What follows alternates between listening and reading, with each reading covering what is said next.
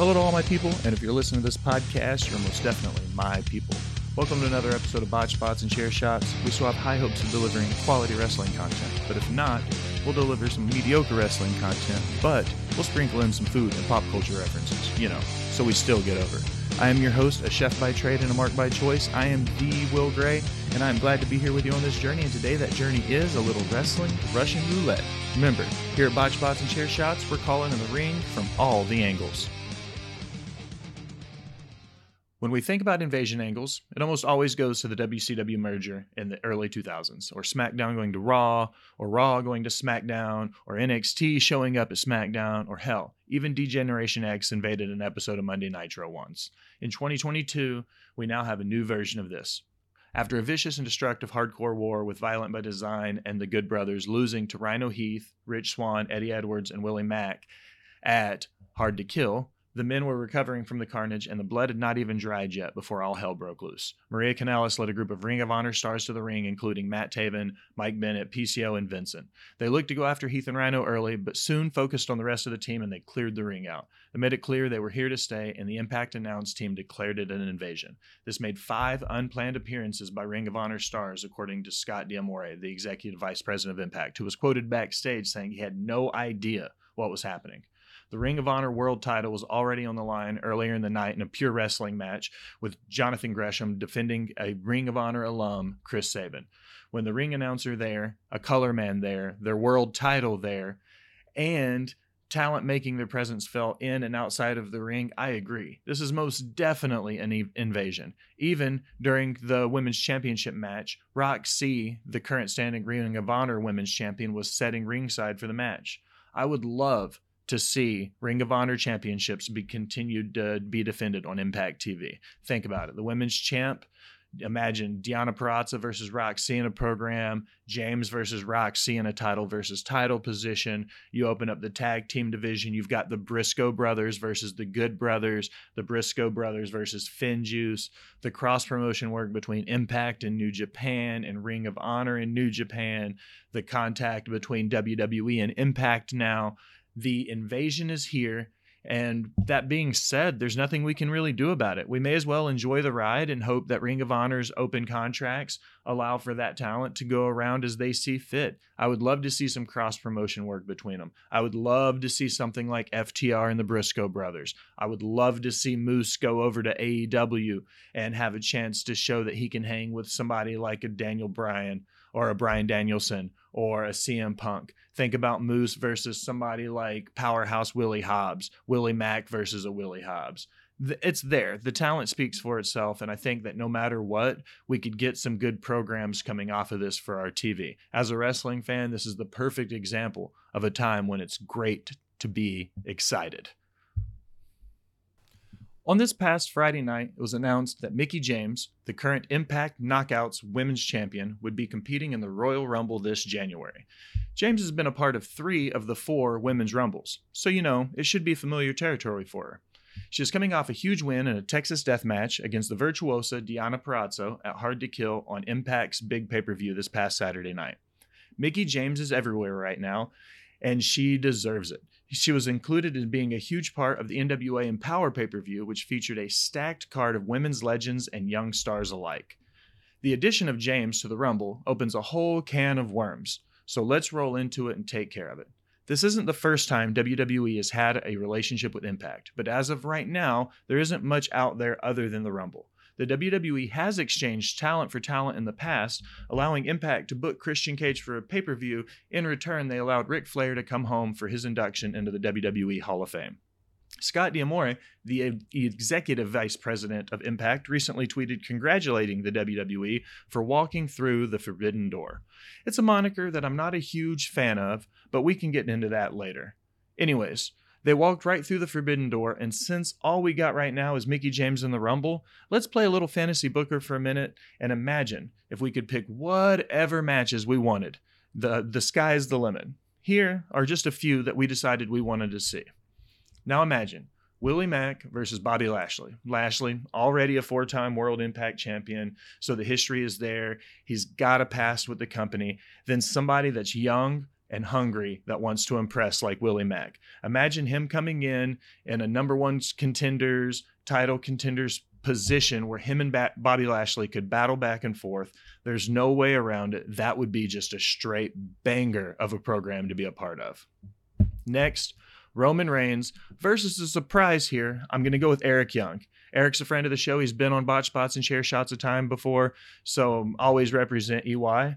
Eric went on after the WWE to show he can achieve bigger and better things, winning multiple Impact World Championships.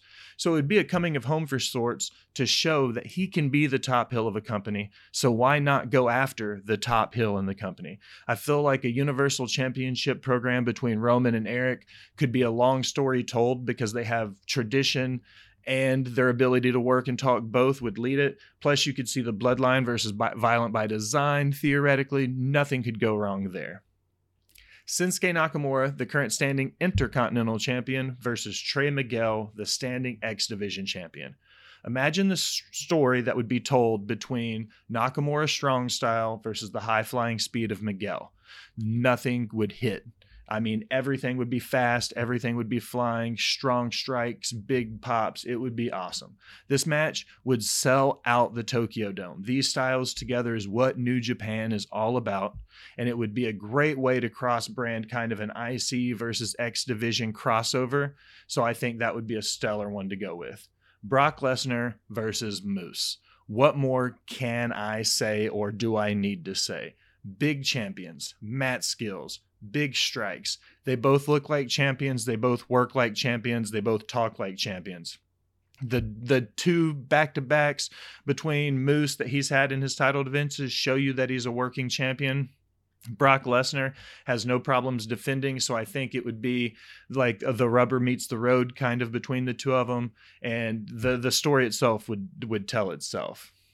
My big pick and my number one forever between Impact and WWE that I feel like needs to make happen is Deonna Purrazzo versus Becky Lynch. The Virtuosa and the Irish Lass Kicker. Big Time Bex versus the female belt collector.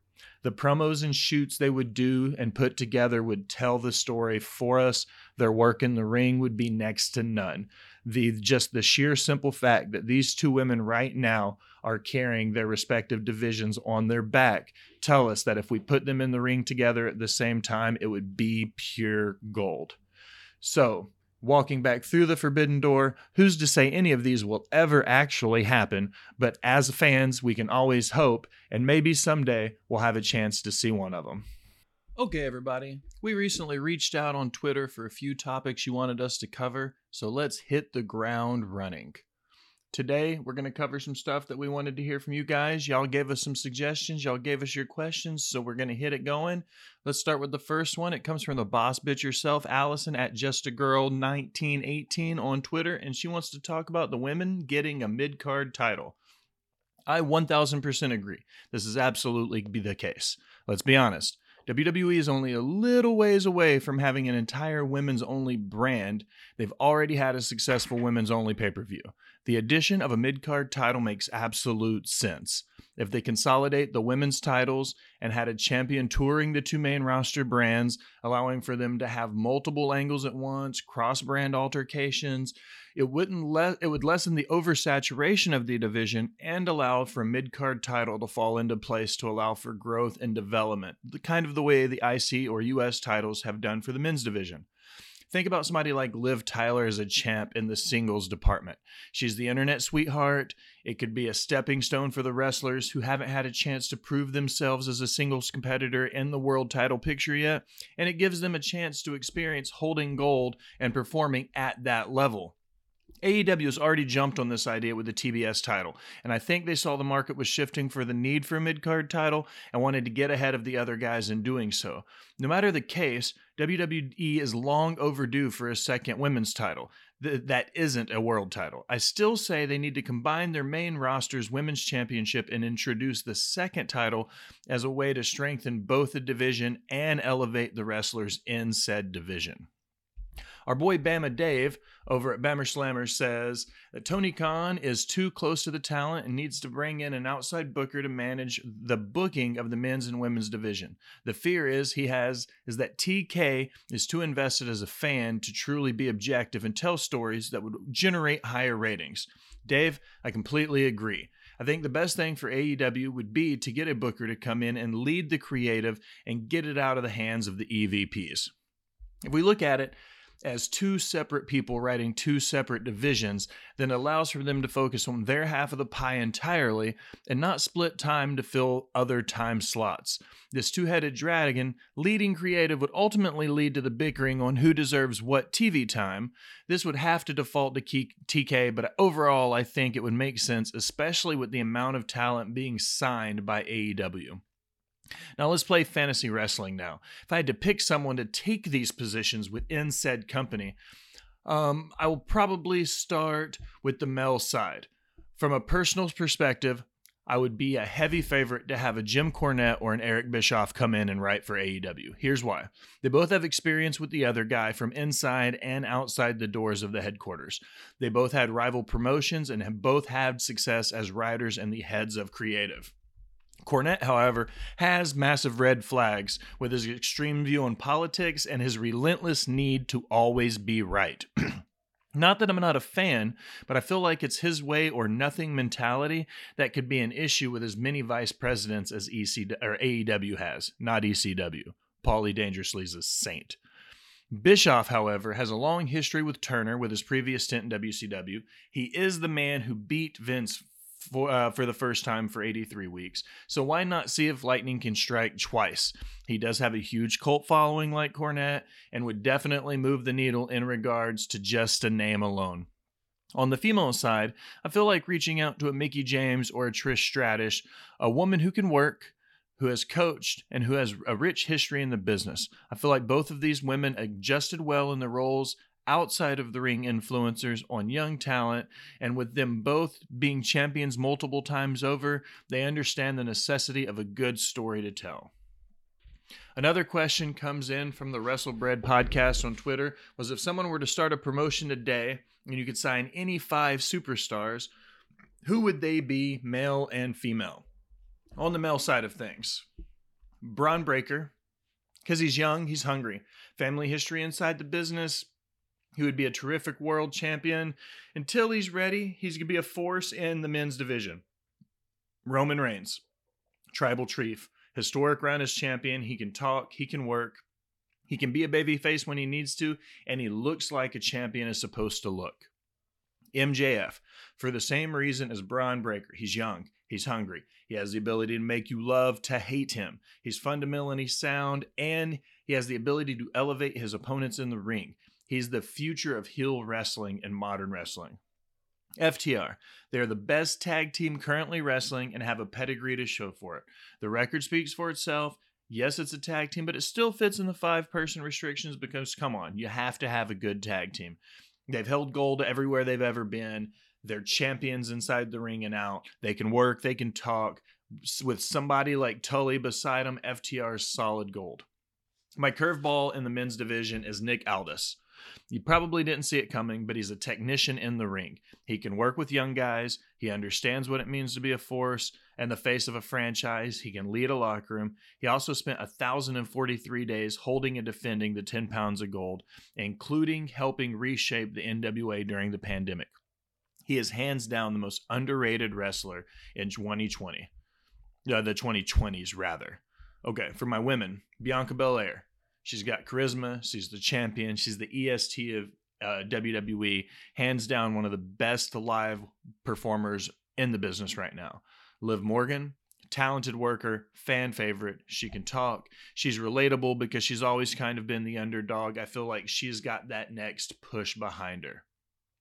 I feel like Candice LeRae's in there. She's, in my opinion, the best female wrestler in the Gargano family. She's held tag team gold in a men's division by herself. She can work, she can talk, she can run the gauntlet. Plus, we know she likes to get juice because she has no problems bleeding. She is the all-around person. Let's get her out. Let's get her back and see where she goes in NXT, but I think she is solid stable. Thunder Rosa. She has drive. She has dedication. She's held championships pretty much everywhere she's ever been. She can work. She can talk. She checks all of our boxes. So that's another solid pick. Deonna Purrazzo, the Virtuosa. She is a female belt collector, and she deserves the title as such. She's been in the NWA. She's been in AEW. She's been in Impact and TNA. She's been all over the world, and she's done nothing but show how she's one of the best workers in the business. Honorable mentions go to Hikaru Shida, Io Shirai, Britt Baker, and Sasha Banks. But no matter how you look at it right now, women's wrestling is completely stacked from top to bottom. So there's no right or wrong answer here. The final question, and my personal favorite, is and will be the most controversial. Coming in from the Smack Raw podcast, they wanted us to know if we casted the Avengers characters using pro wrestlers, who would they be? Let's start at the top. Iron Man, the face of the franchise. Easy pick. Shawn Michaels. Charisma. You love to hate him. When he plays the heel, he's great. When he plays the babyface, you love him. Plus, Shawn Michaels could probably pull off playing Tony Stark. Captain America. Another easy pick. Hulk Hogan. But 1991, winning the Royal Rumble, red and gold, eat your vitamins, Hulkster. The Hulkamaniac Hulk Hogan. Obvious Captain America. The Incredible Hulk. Andre the Giant. He's a big brute. He smashes things. Come on. That's an easy pick. Thor. Triple H. Come on, follow me here for a second. He's powerful. Sometimes too powerful for his own good. He can lead, but kind of chooses to do his own thing most of the time. He interjects where he's needed. Kind of like Triple A as WWE champion. Spider-Man. Let's go with Sammy Guevara. He's young, he's flashy, he's already in love with trying to be Iron Man, aka Shawn Michaels, so it's an obvious fit. Ant-Man. This is where it gets weird, guys. Hornswoggle when he's the tiny little Ant-Man, but when he becomes the huge Ant-Man, he should be Otis. But when he's normal sized, he should just be Paul Rudd and just confuse the hell out of everybody. Black Widow. Natalya. Tactician. She's brave. She'll beat up a man when she needs to. She's got history in the business, both good and bad, attached to her name. Seemed to make sense. Scarlet Witch. That's Britt Baker, DMD. Here's why. She's more powerful than she realizes. She doesn't understand the power she really has, but when she gets down to it, she's probably the best female Avenger that's out there right now. Vision, Dustin Rhodes. He's been around forever, and he would appear to literally know everything there is to know about the wrestling business. So Dustin Rhodes, obvious pick for Vision. Black Panther, Kofi Kingston. Fun, energetic, serious when he needs to be, natural born leader of the New Day. Not to mention the fact that he absolutely would kill it with some, like one of those really cool Black Panther suits as ring gear. I think that would just knock it out of the park. Winter Soldier, Macho Man Randy Savage, but the NWO version, where he's kind of the mad best friend of Captain America, complete makes sense. Nick Fury obviously needs to be Booker T. Old wise man who has seen some shit, but can still keep the younger generation in line. An honorable mention, Rocket Raccoon, obviously cast by Marco Stunt because he's tiny. That was a lot of fun, guys. I really, really appreciate your questions. Make sure to check us out on Twitter to see when they're coming back, and check it out.